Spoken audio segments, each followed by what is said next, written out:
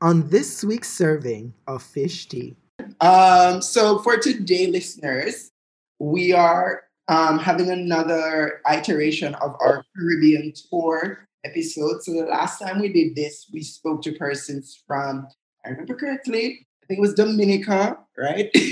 And St. Lucia, I remember clearly because Kenita was here. But I think the other island was Dominica. But anyways, so for this episode, we're talking to two queer persons from Trinidad, just before Trinidadian Pride. They kind of hear about that, the experience of being, a part of the LGBT community in Trinidad. So joining us is Renee and Denika. So they're gonna tell us, about that experience growing up, in Trinidad, being part of the community, what it's like, what are the hotspots.